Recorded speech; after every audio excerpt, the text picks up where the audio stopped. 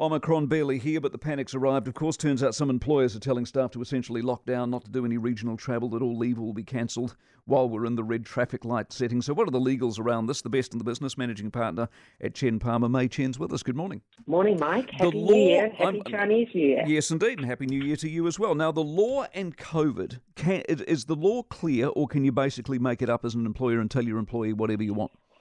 Oh, no, I think the law is pretty clear here. I mean, the fact of the matter is that if somebody applies to go on leave outside of the region, you have to be reasonable. You can't just say, no, you can't go.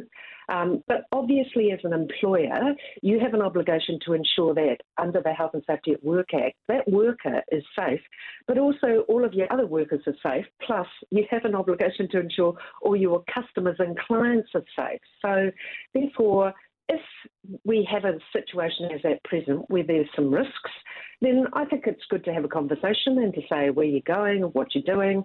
Look, there are some risks at the moment. How are you managing these risks? Conversations are fine, but I think prohibitions are pretty difficult to justify. Do we go down the human rights tract and freedom of movement? What if I went to my boss today and said, look, I'm going to London for 2 weeks?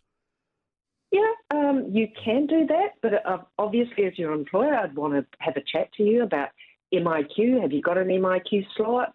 What are you going to be doing there? How are you going to come back? Will you be able to work when you're in isolation? Will you be able to work remotely? That'll work for some professions. That won't work for other jobs. Look, it's about a good faith relationship. And it's also about a risk assessment, Mike. It's not a set and forget. I mean, a while back, Omicron wasn't the threat that it is now. It looks like we're heading towards some sort of a peak that increases the risk. So it's really important that parties just continue to talk to one another. I think the key thing for an employer is to ensure that they're not subjecting the employee to unjustified disadvantage and adverse consequences when, at the moment, the red light setting doesn't enable you to do that. I mean, there isn't a prohibition. You can leave the region.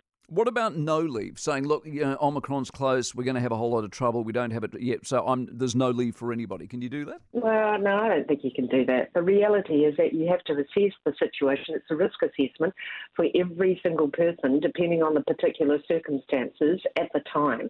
I think that's the difficulty for an employer. There isn't a set answer that you can give to every employee. So that means that you do have to provide information to your employees, and you do need to have a conversation with them about the circumstances of their particular case. Appreciate your time as always, May Chen, managing partner of Chen Palmer, of course.